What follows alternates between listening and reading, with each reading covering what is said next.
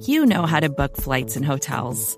All you're missing is a tool to help you plan that unbelievable travel experience. That's why you need Viator. Book guided tours, excursions, and more in one place. There are over 300,000 travel experiences to choose from, so you can find something for everyone. And Viator offers free cancellation and 24/7 customer support for worry-free travel. Download the Viator app now and use code Viator10 for 10% off your first booking in the app. Find travel experiences for you. Do more with Viator.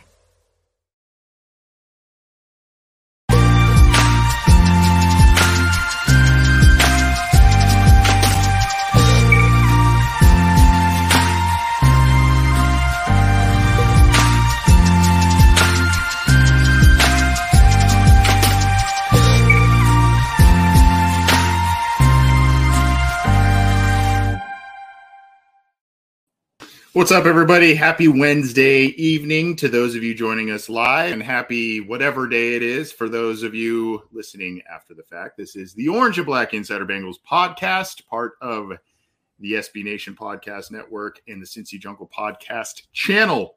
I'm Anthony Cosenza, joined by John Sheeran. John, I've been through the ringer the past few days, as I was telling you before we took the air, but I hope you are doing a little bit better than I. How's everything going, my man? A busy week in Bengaldom, that's for sure. For sure, man. I'm doing good. I went to a wedding over the weekend, still that's right. Recovering from that. But I'm glad that you are on your 2 feet and are alive. I saw what the observation was on fire in LA.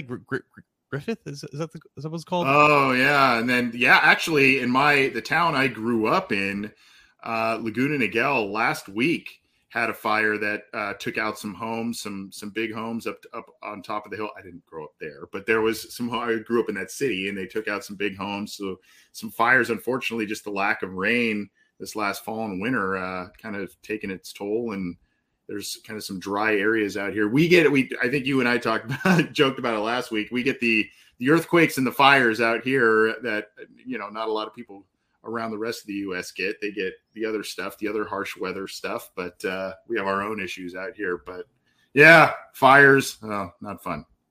Yeah, we just get we get tornado warnings, but then they don't end up being like tornadoes in Cincinnati. But like anytime there's like an actual somewhat of a tornado, it comes without warning. So that's always the fun of it, like you're trying to prepare for it, and it doesn't really happen. It does happen to surrounding areas, Cincinnati, like specifically Kentucky, maybe like a little bit of Indiana, but it's always the ones who are like, yeah, it doesn't really look like great. Like, oh crap, there's a tornado coming.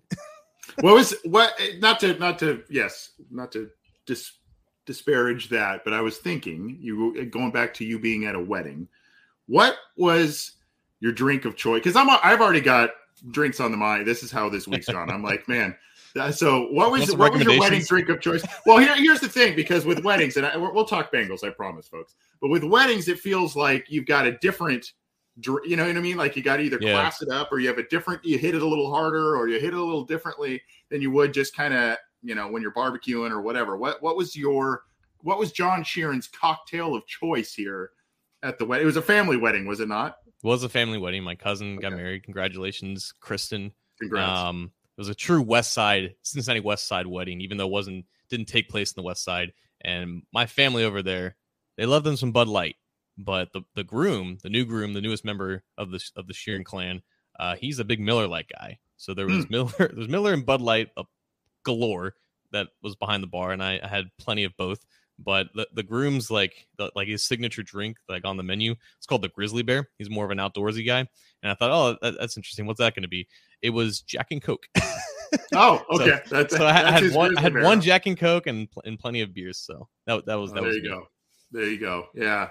You just, sometimes you go, hey, I'm going to have wine tonight, or hey, I'm going to do a Moscow Mule, or I don't know, whatever the thing is at weddings. You get a little shot here and there too. So yeah, of course. Well, hope you had a good time, my friend. Sounds like you did. And I am ready to talk some Bengals. Before we do, just want to remind folks, in case you are new around these parts, you can subscribe to this channel in a number of different ways. The Cincy Jungle Podcast channel on your favorite audio streamer, iTunes, Stitcher, Spotify, Google Podcasts, iHeartRadio. You got to go subscribe there to get our show, The Orange and Black Insider, as well as Matt Minnick's Coach Speak and Chalk Talk episodes. And when you subscribe there, leave us a review if you could. Helps us not only let us know how we're doing with things, but gets us a little increased visibility because we're egotistical maniacs over here. So we need to get a little more visibility. Specifically me. So please, yeah. well, I'm talking about me too, my friend. So there's that. And then of course, beneath John and beneath that Cincy Jungle icon down there is a Orange and Black Insider icon that you can click to subscribe to the YouTube channel. And of course, click the bell to be notified when new content is available when we go live. You also got to give a thumbs up on the Cincy Jungle Facebook page and follow us on Twitter on a number of different accounts. Blah, blah, blah. Stroke our egos. We need it. So go do all the stuff. If you would, we appreciate all the support as always. So where do we begin? I guess just to kind of tee up the night, we're going to talk some Jessie Bates. We're going to talk maybe a tiny bit of OTAs, some interesting sound bites from Joe Burrow. We've got a little bit of a tweak on a series we've done for the past few years. We're going to do that. We've got to remember when, and then we're going to close up shop and bounce out of here, but a lot to talk about. And of course, I guess we got to start the show off, John, on, I don't know if you want to call it a somber note, a sour note, an expected note, maybe all of the above, but the news came out Monday afternoon via Tyler Dragon, former Cincinnati Enquirer beat man for the Bengals, now kind of just does a variety of different, I shouldn't say just, but does a variety of sports for USA Today, and broke the news that a source with knowledge is saying that Jessie Bates is going to sit out the spring, sit out the summer, and I kind of left it open-ended. And so I guess we can kind of start with number one, your reactions on Jessie Bates sitting out for an extended period of time, and we'll talk about what that may look like in a second. But just when the news dropped, what do you think, and what do you make of all this thing? Yeah, it was open-ended because I think he had already there was at least some report that said that he has no intent on playing under the franchise tag, and you don't threaten and then proceed to skip out on OTAs. You don't threaten to skip training camp without also saying, yeah, I'm not going to play under the franchise tag. It's not going to be like, yeah, I'm not going to show up for practice and everything, but I'll be there in September to sign the franchise tag. Like that's not what it is. That's not how you kind of operate this use of leverage, which is exactly what it is.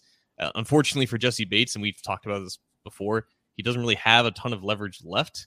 He wasn't allowed to hit free agency because of the franchise tag, and we can say what it is with the franchise tag. Like, I'm not a big fan of it, but it is still there for teams to use, and obviously Bates is not a fan of it either for his own reasons.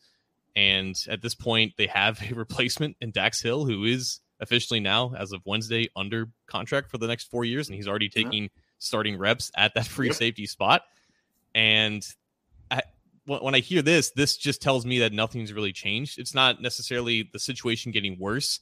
It's just two sides are still really far apart, and you don't threaten and then proceed to skip out on practices if you are close to coming to an agreement. The Bengals and Jessie Bates, I guess, have never really been that close to an agreement. That's why it stalled out last summer. That's why it never came to fruition before the March 8th or March 9th deadline. It's the situation hasn't changed, and them drafting not one but two safeties isn't going to make the situation easier for Bates. So this is just him saying, okay, fine. I won't show up to camp. I won't show up to practice. I'm a leader. I'm really important to this team and this defense. I just carried the defense in a certain way in the playoffs. Like I'm important. I matter. And this is my way of saying, like, you guys need me. And I do think that the Bengals still believe Jessie Bates has that value. That's why they have an offer for him available. But this is the Bengals and Mike Brown, and they don't really budge when these negotiations, and just they don't really respond like in a desperate manner to these threats and these actions. So for Bates, this is just kind of his last ditch effort to, try to bring the Bengals closer to what he wants. But unfortunately, this hasn't really worked out for players in the past for the Bengals, and I don't really foresee Jessie Bates being any different. It's so like you said, I like how you said it's not really, I guess, more bad news or anything like that. Really, if you look at it that way, which I guess that is the way we should all look at it. It's more just like, this is the next step in this process as it continues down this path. If the path were to deviate, meaning they came to a contract agreement, then obviously things would change, but they have not gone down that path. They've continued down the one that they have been on for about a year now.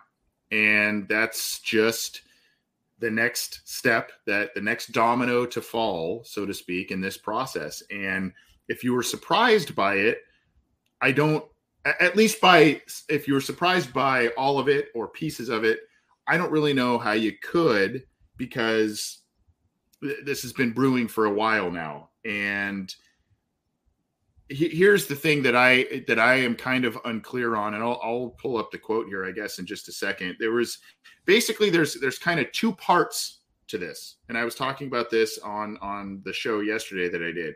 The two parts to it, John, are I'm sitting out training camp and optional workouts and preseason games and all that kind of stuff. Then there's he's not going to play on the franchise tag. So that's two different things. That's not, I'm not showing up for anything I don't have to show up for on this contract. And I'm not playing on this contract. So reading that, hearing that, how did you take this with Bates potentially? Like, do you believe he's going to sit out regular season games? Do you believe he's not going to show up if there is a continued contract impasse? I personally find that a little hard to believe, leaving that money on the table. But we've seen franchise tag situations work for the benefit of a player and work for the major disadvantage for the player. So there's a lot to sort out here. I find it hard to believe he'd sit out the regular season, but I'd love to get your thoughts on that. Yeah, I had to look this up because when that report came out, the first thing I thought of was Le'Veon Bell. And just a quick refresher there, it was the spring of 2017 when the Steelers first franchise tagged Bell. They had an offer for him, but obviously he wasn't into it.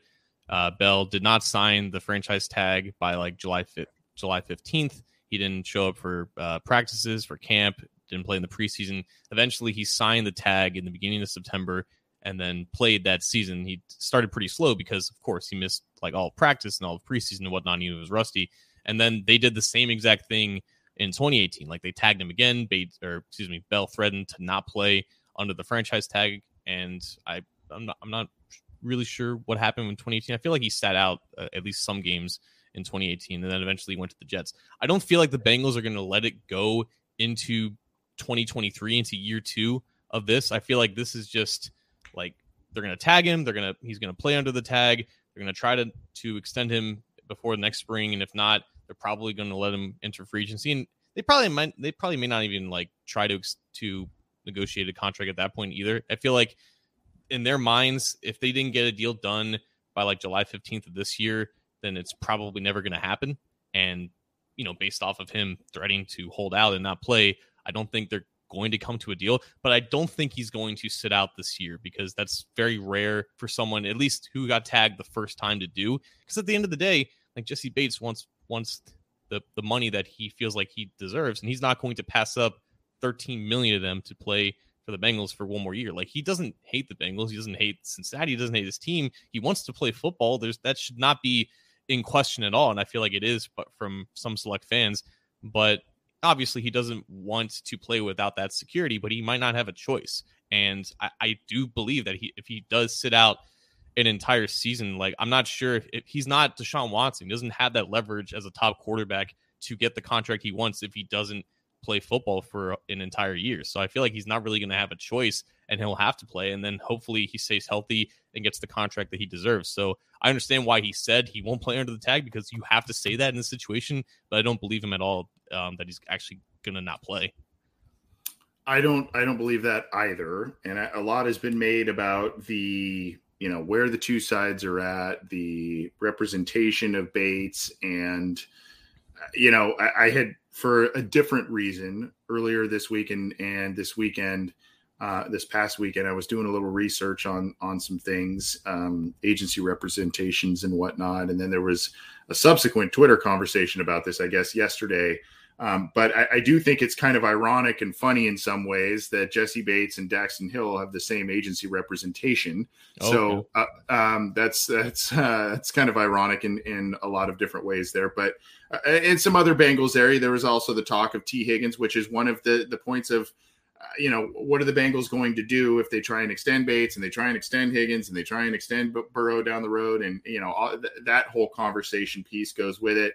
I still think, these are pretty clever people in the Bengals front office, and I mean that as a compliment. I don't mean that, in a negative connotation there. These are clever people, and they can find creative ways to make things happen if they truly wanted to do that, and if the other side is willing to work with them on what they are offering. Obviously, they're just far apart. And how far apart do you think they are? Because when you look at how this thing has evolved, there's a lot of talks. It just hasn't come to an agreement. Hasn't come to an agreement. You do the franchise tag. You draft a bunch of secondary players in the draft.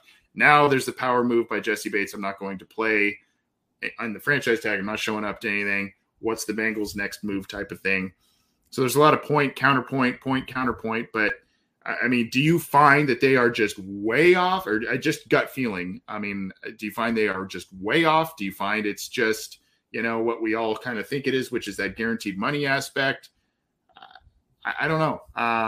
Obviously, they're off because it hasn't happened. But is it just worlds apart in your estimation? I think it is because they don't typically exceed the 20 million mark in terms of total guaranteed money. People look at the safety market this year and how it quote unquote diminished because you had Marcus Williams taking 14 million per year. Tyrann Mathieu took 9 million per year. You had guys signed late in the process. Marcus Williams still earned 37 million in total guaranteed money. That's only 1 million less than Jamal Adams got a couple years ago with the Seahawks. Jessie Bates wants probably in that $30 million range. That's what David Mulugheta is going after. And I don't think the Bengals are offering anything close to that. I think the average annual value is still in the low teens area, the 14, maybe 15 million range. And maybe Bates wants a little bit more than that. That's never really been, I think, what has prohibited the Bengals from getting these deals done. Has always been the guaranteed money. But Anthony, I feel like there's also this narrative that Jessie Bates isn't worth that. And there's a discussion to be said about this, but at the end of the day, as an NFL player, you are essentially worth what someone pays you. No one believes that Christian Kirk is worth 18 million per year, but that's what he got from the Jaguars. Business 101, my man. Yeah, it's business 101. If that offer is out there for you and you believe that it is, then you're obviously going to want that from the team that you want to be on. So if Jessie Bates didn't get franchise tagged, and if they didn't come to an agreement, and he hits free agency, he is 100% getting the deal that he wants because he's 100%. A really good free safety, and he just had a really good postseason. I understand that he wasn't as consistent as he was in 2021 compared to what he was in 2020, but the safety position is naturally volatile, and it's a high variance position. It's really hard to be at the highest level at that spot in the sport. But when he's on, his ability, that's where his value is derived from, and someone is going to give it to him if they are allowed to, and if it's not the Bengals, someone will. Someone will. And that is a great point because not only is he a good player, are there consistency issues? Sure.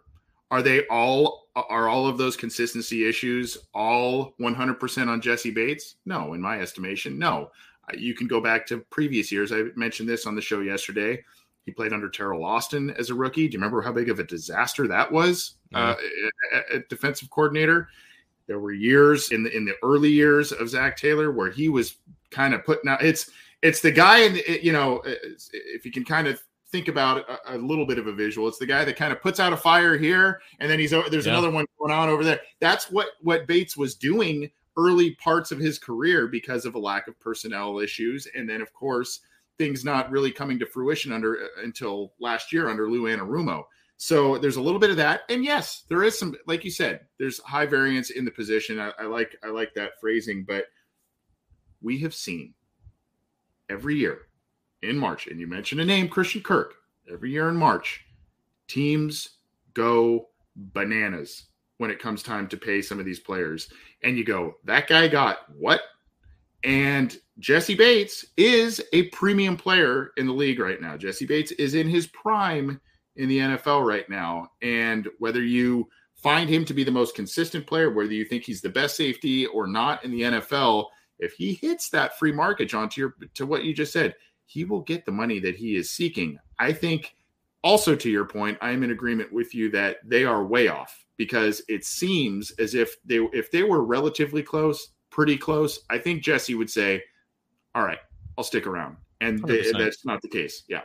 Yeah, like Joe Mixon, Sam Hubbard, like those were deals that I think with Joe, there was, I think, some reports about them like not getting as close as they wanted to, but like Joe never like threatened to hold out or anything. Also, like Joe was under contract at the time, and I think there's some confusion with this with Jesse. Like I think the Bengals still have his rights, so he's not like a free agent, even though he didn't sign his franchise tender, which is why he can't be signed by another team if he doesn't sign the tender by July 15th.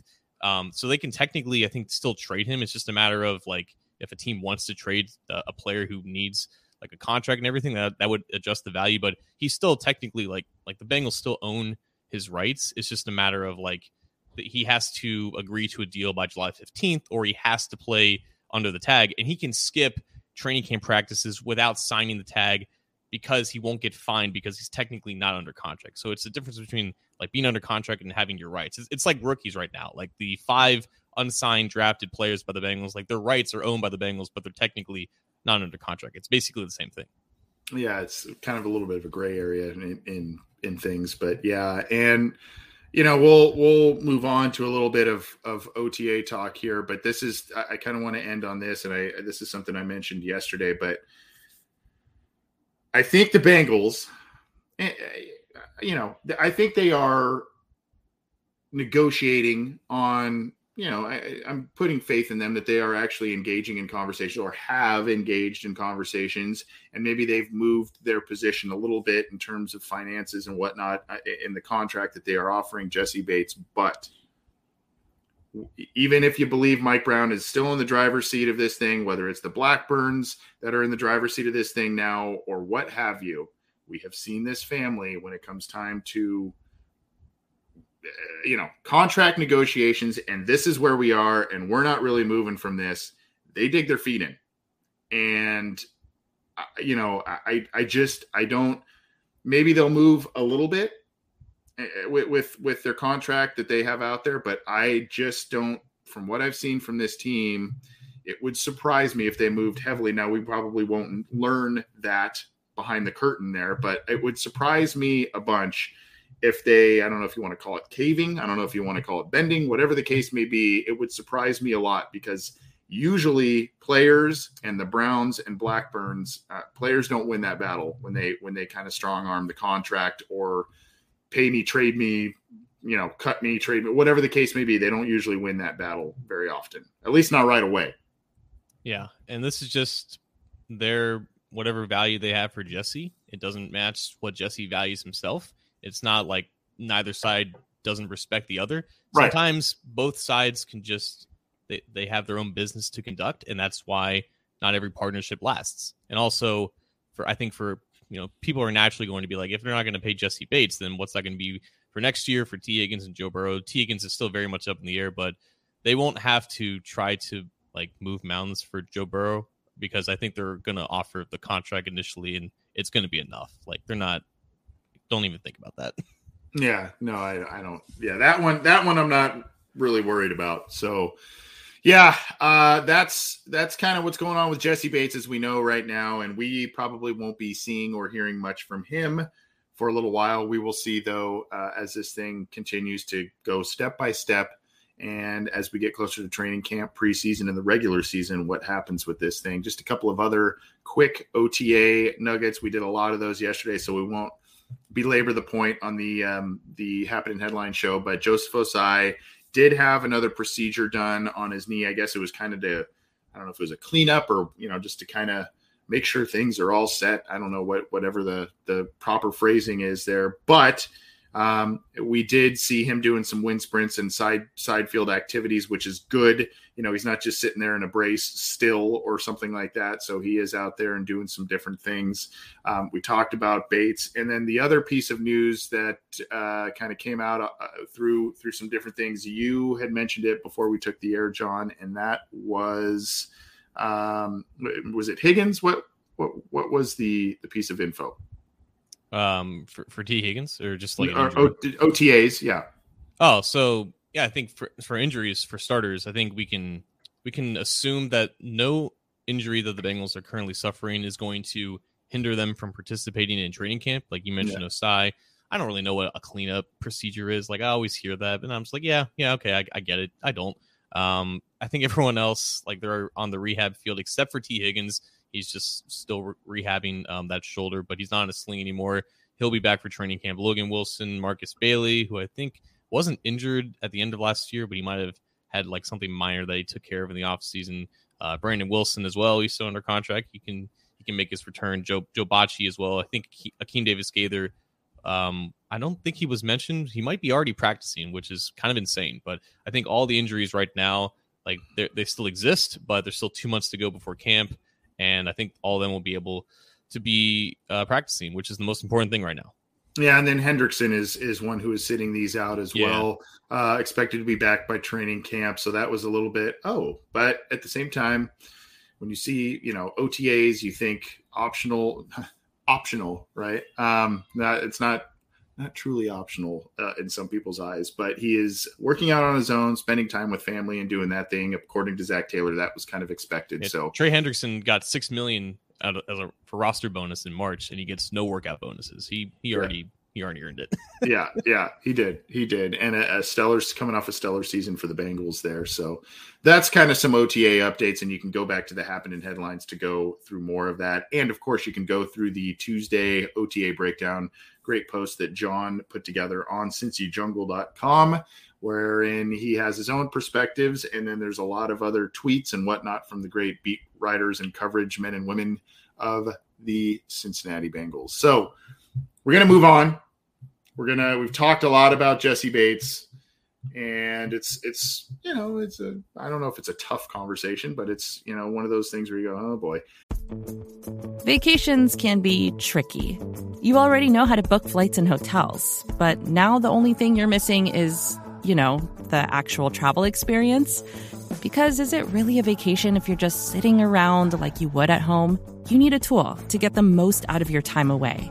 That's where Viator steps in. You can book guided tours, activities, excursions, and more in one place to make your trip truly unforgettable. Viator has over 300,000 travel experiences to choose from. Everything from simple tours to extreme adventures and all the niche, interesting stuff in between. So you can plan something that everyone you're traveling with will enjoy. Real traveler reviews give the inside scoop from people who already been on the experiences you're considering, so you can plan with confidence. Free cancellation helps you plan for the unexpected. And 24/7 customer support means you can travel worry-free.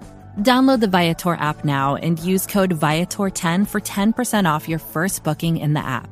Find travel experiences for you. Do more with Viator.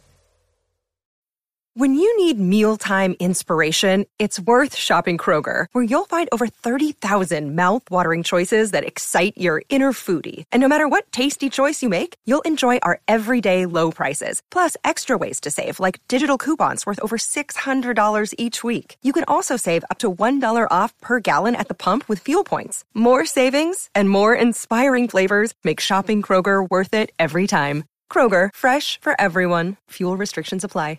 Another day is here, and you're ready for it. What to wear? Check. Breakfast, lunch, and dinner? Check. Planning for what's next and how to save for it? That's where Bank of America can help. For your financial to-dos, Bank of America has experts ready to help get you closer to your goals. Get started at one of our local financial centers or 24/7 in our mobile banking app. Find a location near you at bankofamerica.com/talktous. What would you like the power to do? Mobile banking requires downloading the app and is only available for select devices. Message and data rates may apply. Bank of America NA, member FDIC.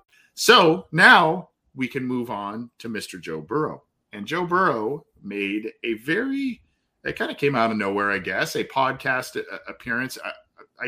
You probably know the name of the show. I should probably know it, but I've seen some clips. I haven't seen the entire interview to be truthful, but I've seen quite a few clips, and quite a few answers were entertaining and insightful and very Joe Burrow-esque. And, I was privileged enough during the Super Bowl to be and ask him, a question or two in the virtual presser to kick off the whole festivities. And he's very Tom Brady-esque in the way he kind of does the press conferences. So being a part of that, seeing him and seeing how he answered a question and whatnot that I asked him and all kinds of other people have asked him, it's interesting to see the podcast side where he kind of opened up and said a lot of different things. What was the name of the show again, John? Do you remember offhand?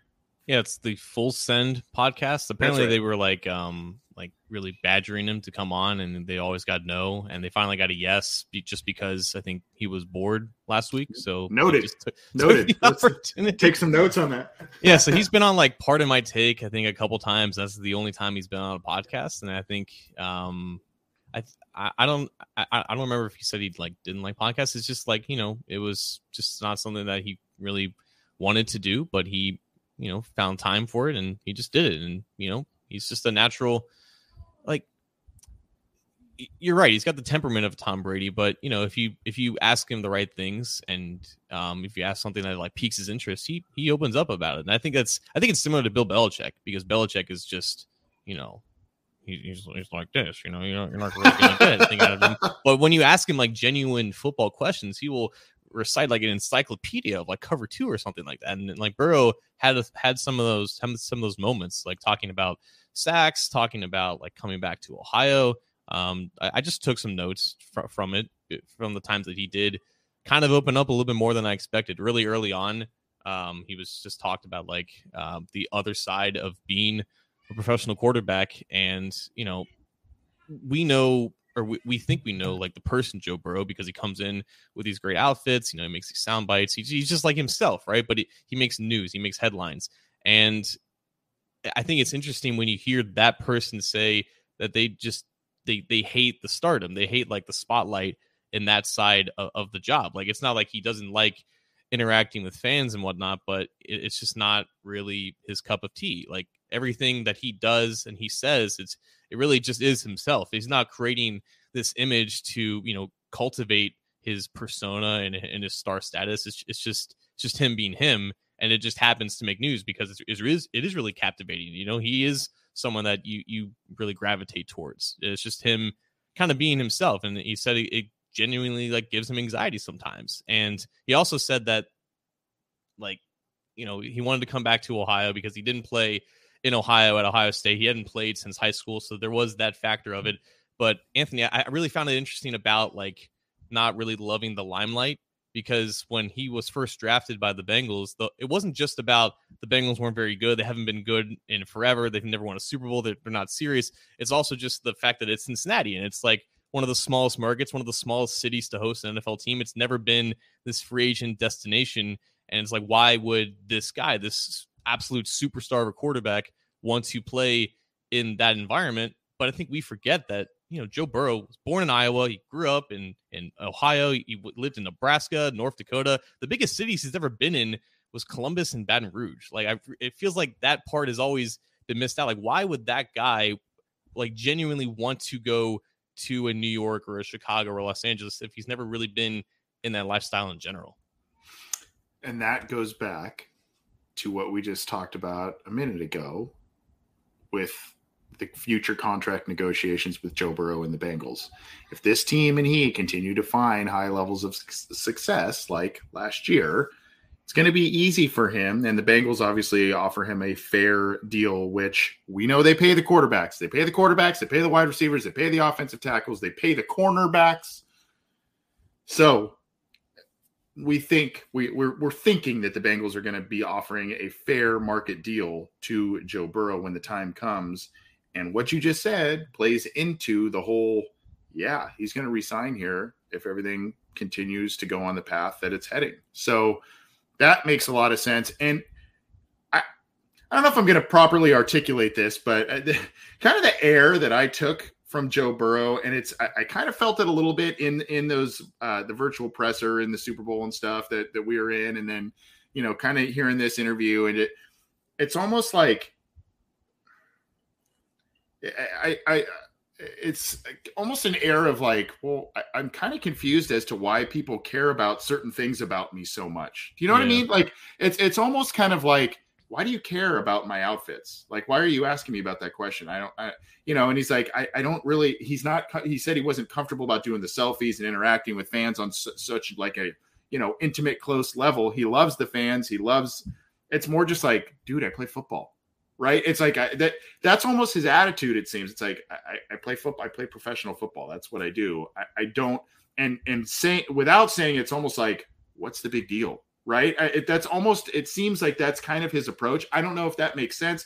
I don't know if I'm just talking out of my ass and saying that, but that's a little bit of the attitude that I took from it. It's almost like, what's the big deal? Yeah, 100%. Because like he's been on record multiple times saying like, I'm not wearing these things to make a statement. I'm wearing them because I think it looks cool. And like, you know, there is a definite subsection of people that are like, oh, you wouldn't wear such a thing if you weren't trying to attract attention. And I think that is what is assumed for Burrow when it's just genuinely like, hey, this outfit looks pretty cool. I'm going to wear it. I feel confident in myself. When I feel confident in myself, I play my best. Like that's just natural human behavior. There were some other things as well that I found was interesting. In 2018, when he came to LSU, he specifically said that he had to kind of like relearn how to like play and start a quarterback because he had been on the bench for 3 years. And that's part of the reason why I think 2018 was not as explosive as 2019. He was still learning the offense and whatnot. But not only that, he said that when he came to Cincinnati in the NFL, it was a vast difference in terms of like calling plays, because in high school and in college and even in LSU, in that what we consider to be a pro style offense, it was still mostly just signals. And now you're transitioning to being in the huddle with, you know, screaming fans in your ears, trying to call plays and everything. And that was kind of an adjustment, which kind of contradicts, I think, what like the labels were of him as being like a pro style quarterback who, you know, make calls of the line and stuff like that. It's still an adjustment for any rookie quarterback. And coinciding with that, Anthony, something I found really interesting, because like he's going to get compared to Justin Herbert a ton in his career. And one of the biggest, I guess, perceived differences is like the leadership abilities and like the styles of leadership that they exhibit. Whereas Herbert is more kind of low key, like laid back, you know, West Coast style, like yourself. Burrow is more like he's like the alpha dog, you know, he's like the rah guy. He gets in your face and everything. And that's not really what he is. And that's kind of what he kind of spoke about. I got from him that like the relationships that you build with the team and in the locker room, it matters so much more than being like the guy that everyone looks to and the guy who makes the speeches and the guy who, you know, holds everyone accountable and like what we traditionally perceive to be like the alpha leader quarterback. That's not really Joe Burrow. And there's nothing wrong with that at all. Leadership takes on so many different forms. And he himself said that like he didn't feel necessarily comfortable with that in the beginning, but the support that he received from the veterans who knew the case, like he was going to come in and be the starter day one as this 23-year-old rookie. And I think once he got that like level of like affirmation from the veterans, he started to kind of grow into that more, but he's not really that alpha type guy that I think a lot of people assume that he is based off of just how he carries himself. Yeah, that's interesting. It's contradictory of what we think of him. And I'm seeing this comment here from Brian in Iowa. He's got to realize that he's an entertainer on the world's biggest stage. In a way, yeah, I think he most definitely realizes that and he recognizes that. But I go back to this aura of what's the big deal? Like it's this, yeah, that comes with this, but I just don't think he views this through the same lens that we do.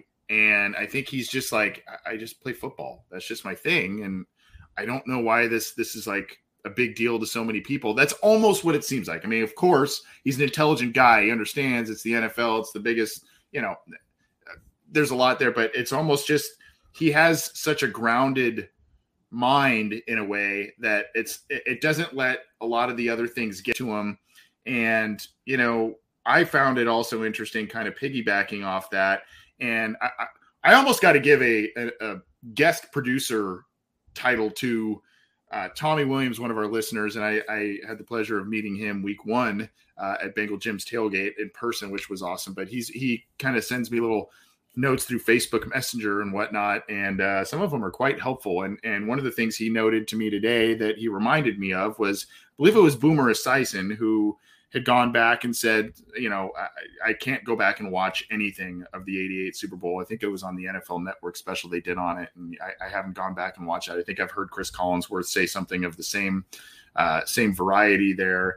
And Joe Burrow's like, yeah, I've watched it, or yeah, I've watched it again. And he also noted in this interview that I found interesting, that he took something that Kurt Warner said and that was he sulked after one of the Super Bowl losses and, didn't go celebrate the entirety of the year with the rest of his teammates. He kind of was alone, and he didn't do that. He did the opposite. He celebrated what the team accomplished and whatnot. It could be viewed as some people go, well, why are you celebrating after you lose the Super Bowl? There's the aspect that he mentioned of celebrating with your team, but also think about, especially for a young quarterback, this is where I think he really is switched on and gets it in a lot of ways. Think about spending hours either by yourself or with a small intimate group and just sulking and thinking and soaking in for hours that tough loss, that close loss, what could have been. And for some folks who maybe don't have, the type of mindset Joe Burrow has, think about what kind of long-term damage, issues, whatever, what it can do to your psyche. So it's such an early point in your career. The fact that he didn't do that, I'm like, dude, go party, go have fun with your team. This was an unexpected thing for a lot of people. You guys did a lot of awesome things as a team. Go for it. Well, that's the thing, man, because I think when people heard about that and saw that, they initially said, like, it should be a good thing to, like, be killed and crushed by this loss. Like, it should do damage to your psyche because that's what's going to make you, like, even hungrier and increase your drive to get back to that point. But, again, I think that just goes with people assuming that athletes are robots and they have to act a certain way when everyone is different. They're just individuals. They're people at the end of the day. And I don't think anyone has ever been, I don't think anyone can actually legitimately question, like, the competitive drive and the spirit of Joe Burrow. Like, he had to work his butt off to get where he is now. And he made it clear that, I don't accept losing, which is, of course, what anyone would say. But I think he has the work ethic and the production, obviously, to back that up. One more thing that I wanted to bring up, and this kind of, I think, goes with, like, the grounded nature and just, like, the coolness that he has. He mentioned that he was, like, asked about, like, the Super Bowl and, like, the AFC Championship and, like, how that pressure compared to the college football playoff and everything. And I think he said that, like, it's entirely, like, media driven. Like, he doesn't view, like, the biggest stages, like, as, like, this anything necessarily different or the stakes are raised and everything's more important. I think he legitimately looks at everything as, like, a play-by-play situation, and that's really what you kind of have to do. Like, you can't get too high, you can't get too low. I think he said this during, like, a playoff presser as well. You just have to take everything kind of in the moment. And when he talked about being in the Super Bowl, it wasn't like, oh, this is the Super Bowl, like 200 million people are watching, this is the last game of the year, this is the championship, this is a legacy defining game. Like, he never really looked at that. And, like, he said on record, like, it's really just us who kind of make those stakes being raised. But at least with him and the players and whatnot, they don't really look at they don't really look at it like that. And I feel like for some players they might, if they're not really used to that situation. But I think with Burrow, it is genuine. It's perspective, John. It is perspective and how he is able to keep things in perspective. And that is a really unique type of perspective to be able to look at the Super Bowl like that. I don't think a lot of people on this planet would be able to handle that moment in a similar vein. Maybe he's talking some talk at that point, but I tend to believe him based on just how he handles himself. And again, it goes back to that plays into how he handled the aftermath of that game, and how he partied with his teammates, his friends, and didn't sit and sulk and let it, kind of continue to define him. And I think he is also aware enough to know, dude, this was year 2. I was coming off an injury, right? I mean, this is potentially just the tip of the iceberg that's poking out of everything that's way deep under the ocean, right? I mean, it's there could be a lot more here, and I think he was aware enough to talk about that. So anyway, that is a little bit on the Burrow interview. Very, very interesting pieces of sound bites from him in that, and you get a little peek behind the Joe Burrow curtain. Go check out that podcast and that interview most definitely. We do have a super chat from Mr. Whisper. I guess, thank you for that, by the way. Why do you think the idea of not re-signing Von Bell is being floated as an option to make re-signing Bates easier? Dax is viewed as an ideal fit and upgrade at strong safety. That tandem seems better. Do you have thoughts on that, John? Wait, so is the question like, why are they not re-signing Bell? Because it would be like it would make Bates more enticed to re-sign. Is that what he's asking here? Sure. I'm having a little trouble dissecting this one myself here. Why do you think the idea of not re-signing Vonn Bell is being floated as an option to make re-signing? I think maybe what Mr. Whisper, and I don't want to speak for him here, but maybe the idea is, hey, does signing your partner here long-term, Vonn Bell, right, to a contract, does that make it more enticing for you to take the deal that's on the table that we have? I don't know if that makes sense, because, now you're going to be paired with a guy that you are accustomed to working with and working well with over the past couple of years. Yeah. So under that premise, I feel like if you believe that Dax Hill is more suited to be a strong safety, and I don't feel like we can pigeonhole him at any specific position right now because we don't really know what the plan is for him.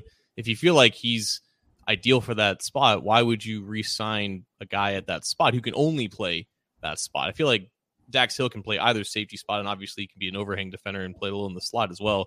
So maybe that's the reason why. Like, I feel like if anything, like, Vonn Bell's probably gone because Dax Hill is here, and like Bates just might be gone because of other reasons. Yeah.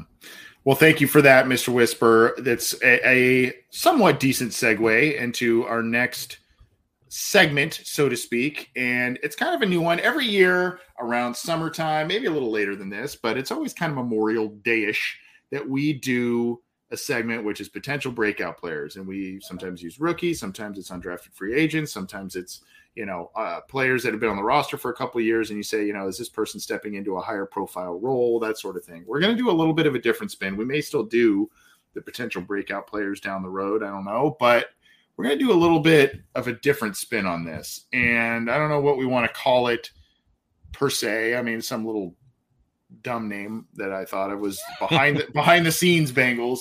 Basically, the idea is, non-starters, whether they're rookies or whatever. Right now, you look at them and, they're not starters. Maybe they're even fringe roster guys, but guys all of a sudden who maybe not only break out, but the team needs them to break out. It's not just like a luxury thing, right? It's hey, this person may now have to take a lot of different snaps, a higher profile role here. So one, since we just talked about safety a lot here, one that comes to mind might be Tycen Anderson. Now, we talked about him. We've talked about Daxton Hill now being kind of the starter because Bates is out.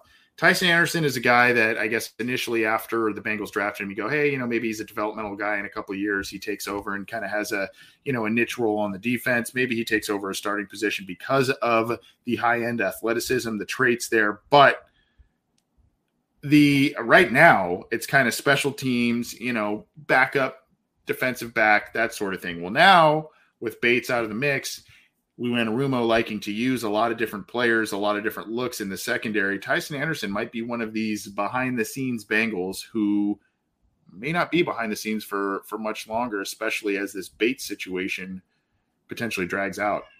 I really like that because, he's automatically going to be involved from a special teams perspective, and I don't think that's going to change regardless of how much he plays on defense. But if they really do want to rotate these guys and utilize three safeties, injuries are going to happen. And I would assume he's probably already the fourth safety on the roster at this point. Like, I think Michael Thomas might be ahead of him right now, but like that is a really good athlete, Anderson. And, he's cerebral, he's intelligent. He can handle a lot of responsibilities. Injuries are going to happen again. And I think in practice and in the preseason when Bates probably isn't going to play, he's going to get a ton of time there as well. And that can continue to grow him in the eyes of the coaching staff, so he could perceivably have an increased role as like a third safety while Vonn Bell and Dax Hill are playing a lot, and obviously Jesse Bates as well. But like that, I think that rotation as at third safety might be pretty healthy because of the depth that they have. If it was immediate, what do you think his impact would be? Do you think smaller school, again, high end athletic traits, good size, etc.? But right away, potentially, or early on, do you see success for this kid in something that may resemble a high profile role, or is there going to be a steeper learning curve for him?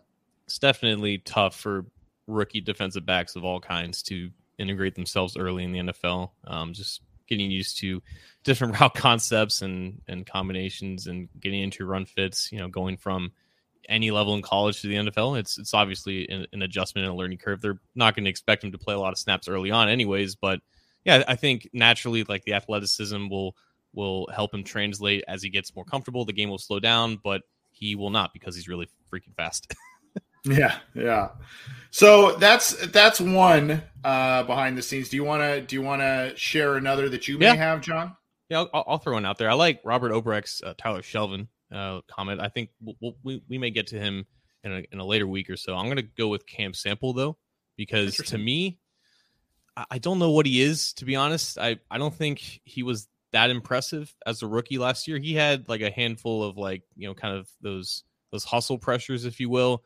He didn't really win a ton with athleticism or technique. I think, like, again, he was kind of small school. He was from Tulane last year, and he was really thrusted into like a heavy rotational role because of injuries that they had at defensive end. Like they're expected to have Osai and White Hubert back. So I don't really know where Sample kind of fits in this rotation, but they have film on him from last year. Like there's an expectation that he takes a jump in year two, and there might be an expectation that he plays a little bit more inside because they have a rookie in Zach Carter that they want to use a 3 technique more, but they don't really have a ton of depth behind BJ Hill. So maybe that becomes a role for Cam Sample if edge is a little bit too packed for him, and maybe that's where he can better utilize his skill set at his frame. He's 6'3", 265, 270 in that range. There's not a lot of burst off the edge. It's a lot of power in his game, and that might be a transition that would be best for what he currently is. That is a very interesting player to choose because, I think, the obvious kind of rotational pass rusher that everybody's watching this year is Joseph Osai. Is he going to be the guy that comes in and is able to spell and be effective in a lot of different packages? Sample's going to be relied upon. I think he was with Hendrickson out, wasn't he one of the starting edge players in OTAs this week? So, it's interesting. They think highly of him. I don't know what to make of him. I liked the pick when they made it, and I like the idea. I go back to, in terms of maybe some build and what they want to do with him, a little, kick him inside here and there to get some inside pressure with him. Obviously use the edge rush ability too. That's kind of the Wallace Gilberry thing from a couple of years ago. Remember they used to do that with him where they would kick him inside to try and get some pressure there. Kind of also Frosty Rucker, right? Is he a defensive tackle? Is he defensive end? He would play kind of all over the place as well. So, I mean, there's kind of that, and his build is not the long, tall, lean. Like you said, he's kind of a little bit more stockier and a little bit of a different build, but he is a guy where you go, okay, between everybody's talking about Osai as that next guy up. Well, you've got a lot to sort out now between Gunter, between Sample, between Hubert, between Osai, between Khalid Kareem. I mean, there are a lot of guys in there that you got to figure out who they are. And I think Sample is a guy that you need to figure out who they are, and whether that's as the number 3 kind of rotational edge guy, a guy who kicks in certain packages inside, or the number 4 edge rusher. He could, if he shows himself to be ahead of the other names there, he could be a guy that gets a higher profile role than any of us really anticipate at this point. Yeah, I think when we do this series, we'll realize how much we're going to mention defensive names, because at this point the offense is pretty much set. Like, we can talk about Olsen in the future, but I think that's just the state of the team right now. It's a lot of young depth that's been recently integrated on defense, and on the other side of the ball, it's a really, really, really good unit. Yeah. Going back here, that's a little bit of behind the scenes Bengals. We're going to get to remember when and drop the mic and get out of here. Before we do, Derek Farrow, hopefully I feel like I said it right yesterday. He complimented me that I said it right yesterday, and I hopefully I'm saying it right. I can't even remember if I said it right this time here. Do you project Jackson Carman keeping the starting job at left guard? Just kind of a little bit of a tail end segue out of this behind the scenes Bengals, because we're talking about players who may get significant roles that we don't expect and whatnot. Do you think Jackson Carman keeps the starting job? He was in there with the ones at this point, just as we sit here before Memorial Day. John, what's your gut feeling on that one? Yeah, that makes sense because, he's not a rookie like Volson. So this is like, if we can go back to our symbol days, this is the time to maybe sell stock on Cordell Volson and maybe buy low on Carman, because all we're hearing is good things about Volson, but we haven't seen him in pads yet, and that's when it's really going to matter.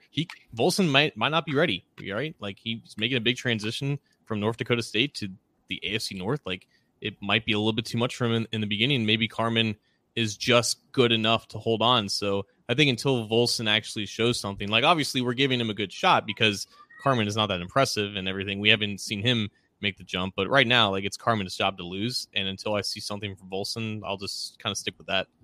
Yeah, I think it was on Jeff Trenopol's show, Strawberry Ice. I think I had made some kind of thought, that the conversation was around Deontay Smith, Jackson Carman, and Cordell Volson. Volson may be the high floor, maybe not the highest ceiling guy. Deontay Smith is maybe the low floor, really high ceiling guy because of the measurables and kind of some unknowns there. And then Jackson Carman's maybe in the middle of those two guys in terms of floor and ceiling there. So I don't know if that makes sense to you, but just a thought I had. It does.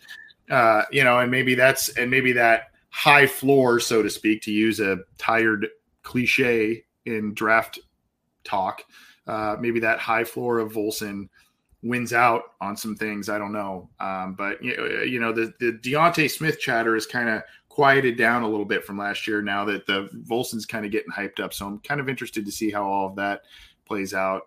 We'll see here very, very early, but thank you, Derek, for the super chat.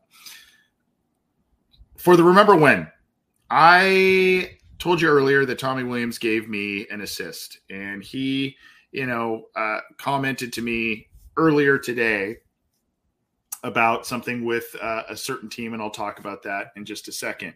Before I do, I'm going to tee up the Remember When with this. And a lot of folks, there's some differing opinions on how well or how poorly the Cincinnati Bengals will do this year. This was a tweet from Jeremy Rausch, and this is from ESPN, I believe, saying the highest chance, this is according to ESPN's Football Power Index. Okay. I mean, that sounds arbitrary as hell, but whatever. Highest chance to win AFC. The Bengals are 10th. Now there's, 4 teams tied 6 through 9. You've got 2 other teams tied 4 and 5, 2 other teams tied at 2 and 3. So, I mean, it's kind of like, okay, whatever, but you have the Bengals, you being ESPN, below the Browns, the Ravens, the Raiders, the Patriots, the Colts, the Broncos, the Chiefs, the Chargers. So they have them way down.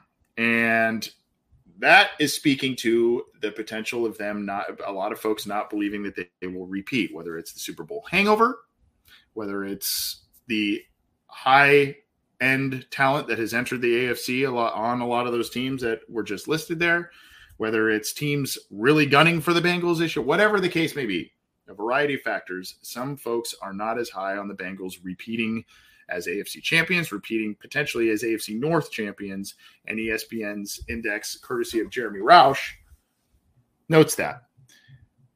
Now, Tommy shared with me a story about the 1971 Miami Dolphins. And you go, why the hell is that anything that makes any kind of sense? Well, they went to the Super Bowl and lost. And they were 10-3-1. Don Shula, legendary coach, got them there. And, it was a heartbreaking loss. I believe it was to the Cowboys, maybe. They lost that game, and a lot of folks said that they would have a hangover and they would not be able to go back to the Super Bowl, make things happen, all kinds of stuff. Well, what happened? Do you remember the significance of the 1972 Miami Dolphins, John? I was about to say, I'd never heard of the 1971 Dolphins, but I do know the 1972 Dolphins. That a boy, you know your history. The 1972 Miami Dolphins were the team that went 14-0, went all the way through the playoffs, and won the Super Bowl again under Don Shula and Bob Greasy and many, many other iconic NFL players. Yay! Right? What is it? That's a great story. Well, not only do they do that, John, they repeated again in 1973. I had to one up. I had to go research more. When Tommy fed me this info, I had to go one up him like a true A-wipe that I am. And I went and I found that 1973, the Miami Dolphins, I don't know why this is not showing up here. There we go. The Miami Dolphins went and won the Super Bowl again. They went 12-2 that year under Don Shula and won the Super Bowl against the Minnesota Vikings. By the way, winning the divisional round against the Cincinnati Bengals. I believe that was Ken Anderson in that game, if I'm not mistaken. I'll have to double check that one. Damn. But they won the Super Bowl 2 times. So not only did they avoid the Super Bowl hangover, did the Miami Dolphins, they had the iconic NFL undefeated season, winning the Super Bowl, and then they repeated as Super Bowl champs again at the cost of the Cincinnati Bengals in 1973. So a little bit of a history lesson. Remember when the Miami Dolphins set a potential tone for the Cincinnati Bengals back in the 70s by repeating as Super Bowl champs after losing one. So they went to 3 Super Bowls in a row, and they won 2 of them after losing the first one. Yeah, it sounds pretty good to me. Sounds easy. Let's do it. Let's book our tickets right now. Am I sharing this down below here, John? Oh, just want to get to my mic drop, but okay. Yeah, I forgot that they won back to back. NFL's a little different nowadays compared to 50 years ago, but it's possible.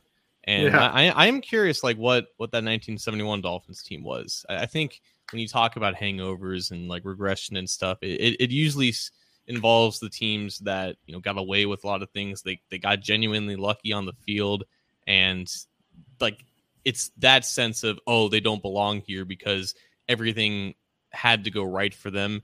And with the Bengals, like they were, I think they had a losing record in close like 1-score games. Like obviously they stayed healthy and everything, but like their passing game's legit. That usually is sustainable. I know that everyone realizes that the AFC has never been this stacked before, but it's not like the Bengals are just going to go away. They may not go back to the Super Bowl even in Burrow's career. Like that's a legitimate possibility, but it's this major regression talk that I think is really weird. And I think is really kind of lazy. It's just that Super Bowl hangover narrative and that trope. But I think there's more nuance and context to it as shown by the Dolphins 50 years ago. Yep, absolutely. All right. Well, let's drop the mic and get on out of here. What do you got for us, my friend? Yeah, let's go ahead and roll this.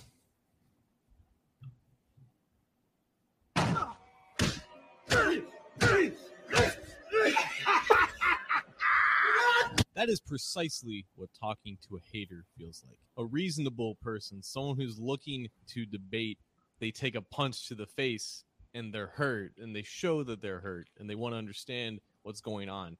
The hater, he laughs in your face and he asks you to punch him more and he punches back.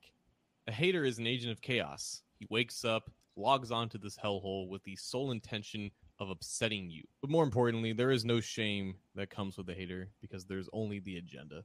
And under no circumstances do you waste time building, creating, and propagating agendas on teams and players who do not matter. This is where the Bengals and you guys come in because, unfortunately, you haven't mattered.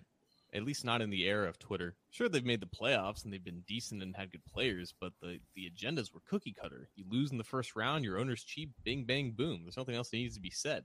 Obviously, some things have changed. This team is no longer a laughing stock, but that's not going to stop the people who want it to be. You think Skip Bayless ever takes a day off hating on LeBron?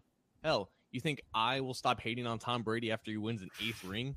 It's not going to happen. The grind never stops. And that's definitely the biggest lesson when dealing with a hater, realizing that it's a never-ending and always a losing battle for you. It doesn't matter what type of rationale, logic, reasoning, and comebacks that you throw back at them, even though that you know that you are objectively right. It does not matter. Some men just want to watch the world burn. Their goal is not to win the debate. Their goal is to piss you off so much that the next time they tweet, you're going to be right back in their mentions. Why do you think Patrick Beverley went on ESPN for 5 hours to talk about how sorry Chris Paul was? You take away a hater's audience, he's still a hater. He's just a really sorry one. But remember what I said about Skip and LeBron and me and Brady? The amount of success that a player or team has does not change or diminish the amount of hate that they get. In fact, it only increases it. But go ahead, keep engaging with the hate. Throw an L+ ratio in there to really spice it up. They really love that. Or just don't engage with it at all. because that's the only way that you can stop it. I didn't know we had a resident hater in our comments section. Shout out Aaron Butler, who I guess is a Ravens fan, and you guys are giving him some attention. It's just been a lot of hate for the Bengals recently, and I feel like it's just been a transition from, oh, these are the nice, upstart underdogs. They're not going to really do anything, but it's nice to root for them. Now they're winning AFC championships, going to the Super Bowl. They're kind of a threat.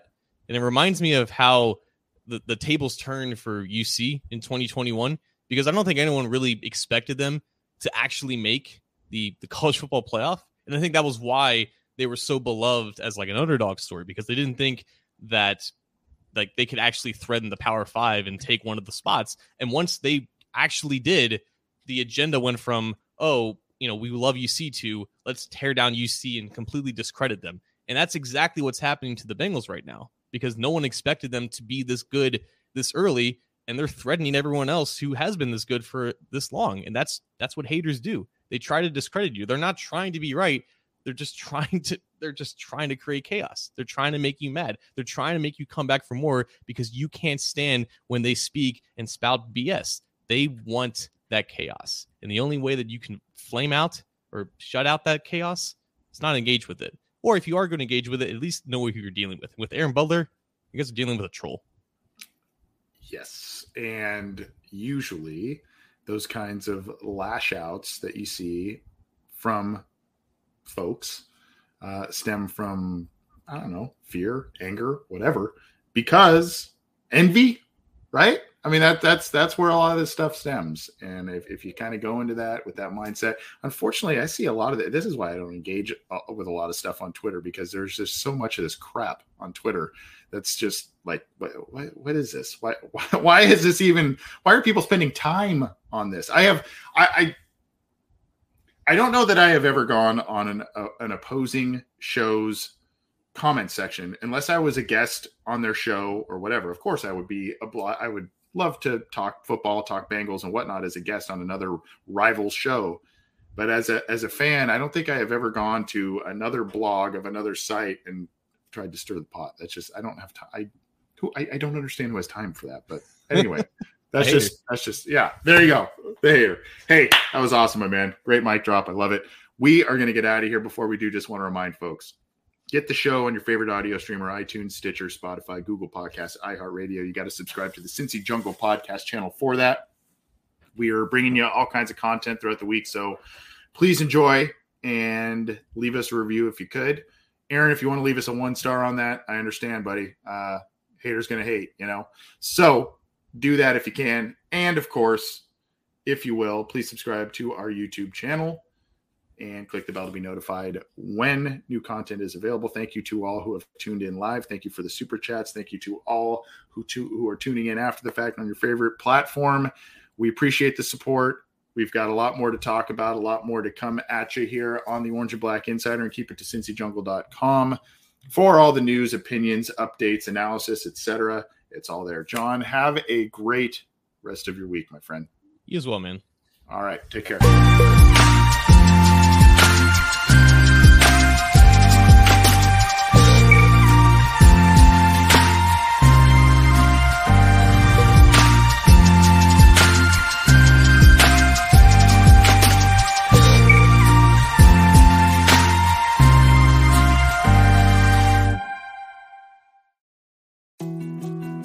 More to-dos, less time, and an infinite number of tools to keep track of.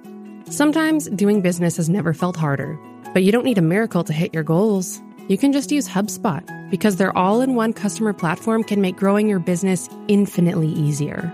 Imagine this: high-quality leads, fast closing deals, wildly happy customers, and more benchmark-breaking quarters. It's not a miracle, it's HubSpot. Visit HubSpot.com to get started today.